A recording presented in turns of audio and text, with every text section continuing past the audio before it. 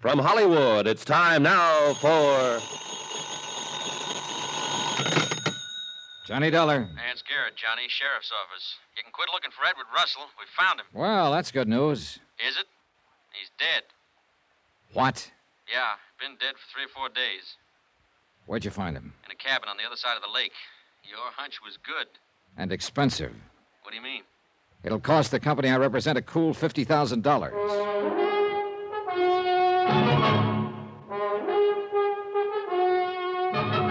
Tonight, and every weekday night, Bob Bailey in the transcribed adventures of the man with the action-packed expense account, America's fabulous freelance insurance investigator. Yours truly, Johnny Dollar.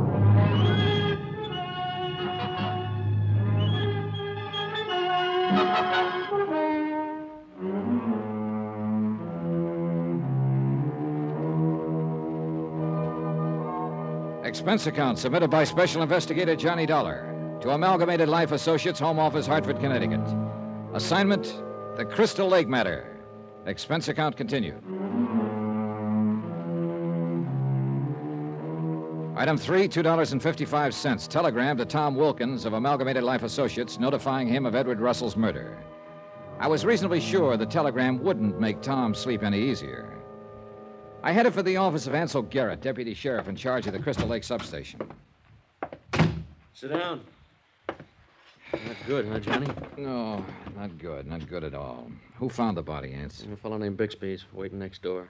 I figured you'd want to talk to him. Thanks, I do. First, though, I'd like you to run over what you know about this deal again for me. I want to know just where we stand in it. People at this resort pay a lot of money for peace and quiet. I don't want to disturb it any more than I can help. Good luck. Meaning? Meaning if you know where you stand in this deal, you're a lot better off than I am, and I've got a strong hunch a lot of peace and quiet's going to get disturbed before it's wound up. I don't like your hunches, Johnny. You got a way of proving out. Like the one about Russell being dead. I suppose you give me the rundown. Okay. And I can make it short because there's not much to tell. The company I represent holds a $50,000 policy on Russell. About a week ago, he disappeared. His wife filed a missing persons report? Yeah, Leona Russell over in Denver. She said her husband had told her he was going on an overnight business trip to Boulder. He never came back. His car was found in a garage in Colorado Springs. His wife couldn't account for it? No. She said she was completely in the dark.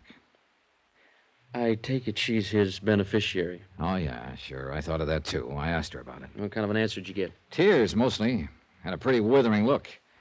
Either she's completely clean or she's one of the best actresses I've ever seen. The rest of the story you told me. How Russell came into your offices several days ago looking for a guy named Bill, last name and description unknown. You know, like I said, there's a flock of Bills in this neck of the woods. Yeah, no. The bartender, the man who runs the boathouse, a clerk in the hardware store, a few assorted others. I told you I saw Russell having a drink with Betty Norton the same night he came to see me. Did you check her out? Yeah. I had to go swimming with her in that sub-zero lake before she'd answer any questions, though. Then what I got from her was nothing. She said she'd met Russell at the hotel, had a drink with him, then left. That's all you've got, huh? That's it. Well, that's precious little to go on. I'll let you talk to Mr. Bixby. Oh, Mr. Bixby, would you step in here, please? This is Johnny Dollar, insurance investigator. Mr. Clarence Bixby. Hi. How are you? Not too good at the moment. You got troubles. It was my cabin the body was in. Oh? The padlock had been changed, Johnny. Here it is. No fingerprints other than Bixby's. I monkeyed with it for a while until I realized my key wouldn't fit, and then I pried it open with a big screwdriver. Mr. Bixby, would you mind showing me your cabin and just what happened? I guess not. Doesn't matter much now, anyway. What do you mean? Well, I was going to show the cabin to a guy when we found the body. He wanted to buy the place. But who'd want to buy it now? Bixby and I drove halfway around the lake. His cabin was a couple of 100 feet from the edge and had a good view of the water. Well, a nice spot here, Bixby. It was. You use the cabin much? I haven't been able to regularly for the last couple of years. So I got to figuring, I keep on paying for taxes and upkeep on it. So I decided to sell it.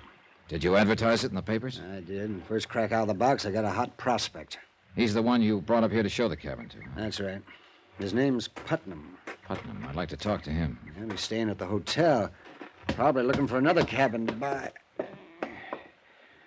Here we are. Well, let's see. This is where the padlock was, huh? That was the first thing I noticed, that the padlock had been changed. The one I had on there was better. Whoever did it probably pried the first one off. Yeah, right here is where I pried off the lock this morning. Mm-hmm. Then what? And I opened the door.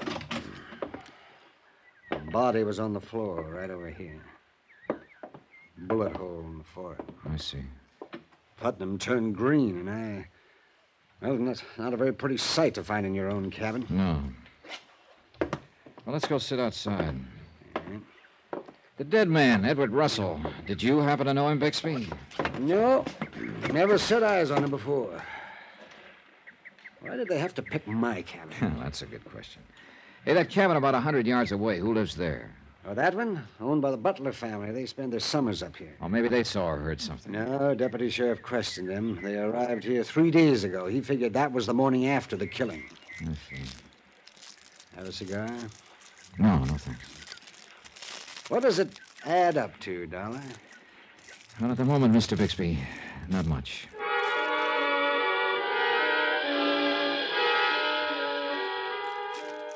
I sat there and watched Bixby tie his cellophane cigar wrapper into a neat little knot. And I realized that was exactly my situation at the moment. The whole deal was a knot, and I didn't know how to untie it. I went back to the hotel. Item 4 on expense account, $1.75. Telephone call to the dead man's wife, Leona Russell, over in Denver. It was very considerate of you to telephone, Mr. Dollar. The authorities notified me of what happened. They want me to come up there and confirm the identification. I see. You don't think it could be somebody else? I'm sorry, Mrs. Russell. I'm afraid not. I guess I'd really given up hoping. All the time I was trying to tell myself he was alive, but... Yes. Look, Mrs. Russell, have you ever heard of a man named Clarence Bixby? Bixby? No. Your husband was found in Bixby's cabin. Did you ever hear him mention the name? No. Okay. Thanks anyway. I'll keep in touch. I hung up and sat there a moment, thinking her over. She stood to benefit to the tune of $50,000 by her husband's death. She seemed on the up and up, and yet... Expense account item 5, another call to Denver, to the police department. I wanted them to check on her, but I found out that they and Ansel Garrett working together were a couple of jumps ahead of me. They'd already checked on Leona and established the fact that at the time of her husband's murder here at Crystal Lake, she'd been in Denver. I decided to look up Putnam, the man who'd wanted to buy Russell's cabin. I found him in the bar at the hotel. Yes, I tell you, it was quite a shock, Mr. Dollar. When Bixby opened his cabin door, body sprawled there in front of us. Yes, quite a shock. Yeah.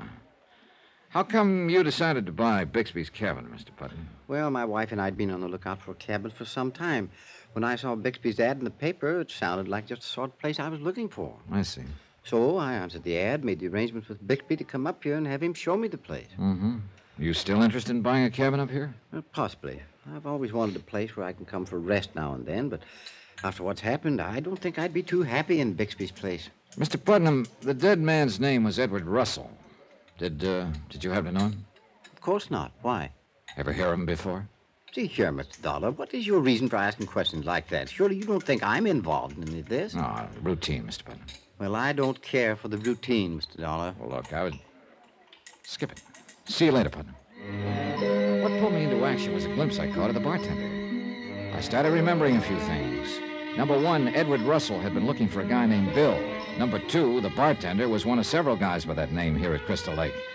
Number 3, something I saw on the bartender's face made me think he could be the Bill that Russell been looking for. I left Putnam's table and slid onto a stool at the bar. Hi. Hi. What'll it be? Is that I.W. Harper there? Yeah. And soda, please. Coming up. Sort of quiet this evening, huh? Yeah. Been a little slack this season so far. I imagine it'll pick up later on this summer. Here you are. Thanks. Must have been quite a fight. Come again? You're wearing what looks like the tail end of a black eye. Oh, yeah, that. No, I've been down to pick up a bottle of mix the other day, and I bumped my face on the corner of the bar. You're, sure that's the way it happened, huh? Where are you getting at, pal? Better take a look at my card. Insurance investigator? Yeah.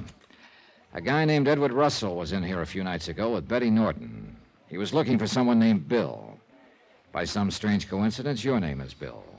And by an even stranger coincidence, you've got a black eye. Okay, Dollar. So Russell did give me the black eye. I traded him a split lip for it. What happened? I still haven't figured it out. He was in here drinking. He started talking to Miss Norton. She called me by my first name, and suddenly this Russell heats up. He comes up to me and starts asking me a bunch of questions. What kind of questions? Well, mainly had I ever lived in Denver. I told him no, but he didn't seem to believe me. Got pretty insulting, and we ended up outside. He pasted me first, and I let him have one. Then I spotted the hotel manager and broke it off. They left right after that. Well, why the cover-up about hitting your face on the bar? Are you kidding? Look, how long do you think a bartender would last in a hotel like this if the management knew he got in a fight with a customer? Particularly if the customer winds up dead, huh?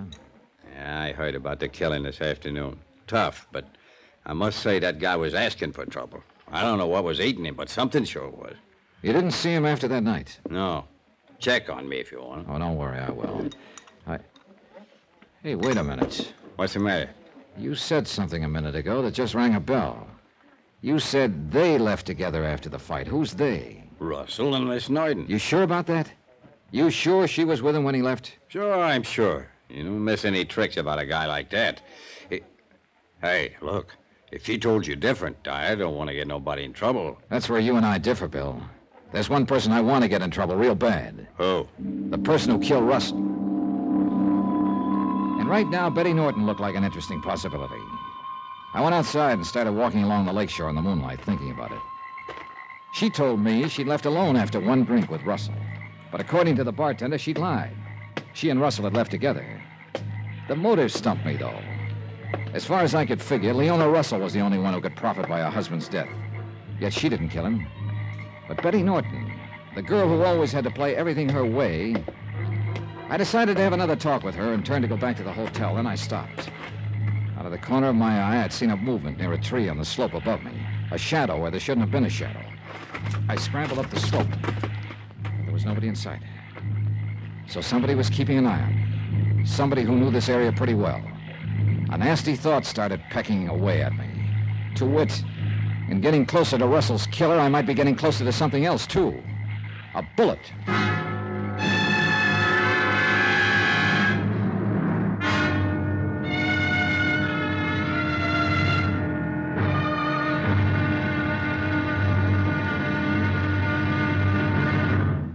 Now, here's our star to tell you about tomorrow's intriguing episode of this week's story. Tomorrow, a girl who lied and a padlock that didn't. Join us, won't you?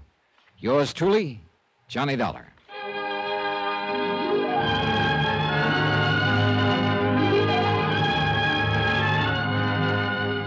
Yours truly, Johnny Dollar, starring Bob Bailey, is transcribed in Hollywood. Written by Robert Reif, it is produced and directed by Jack Johnstone.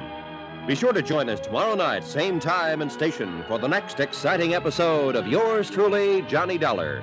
Roy Rowan speaking.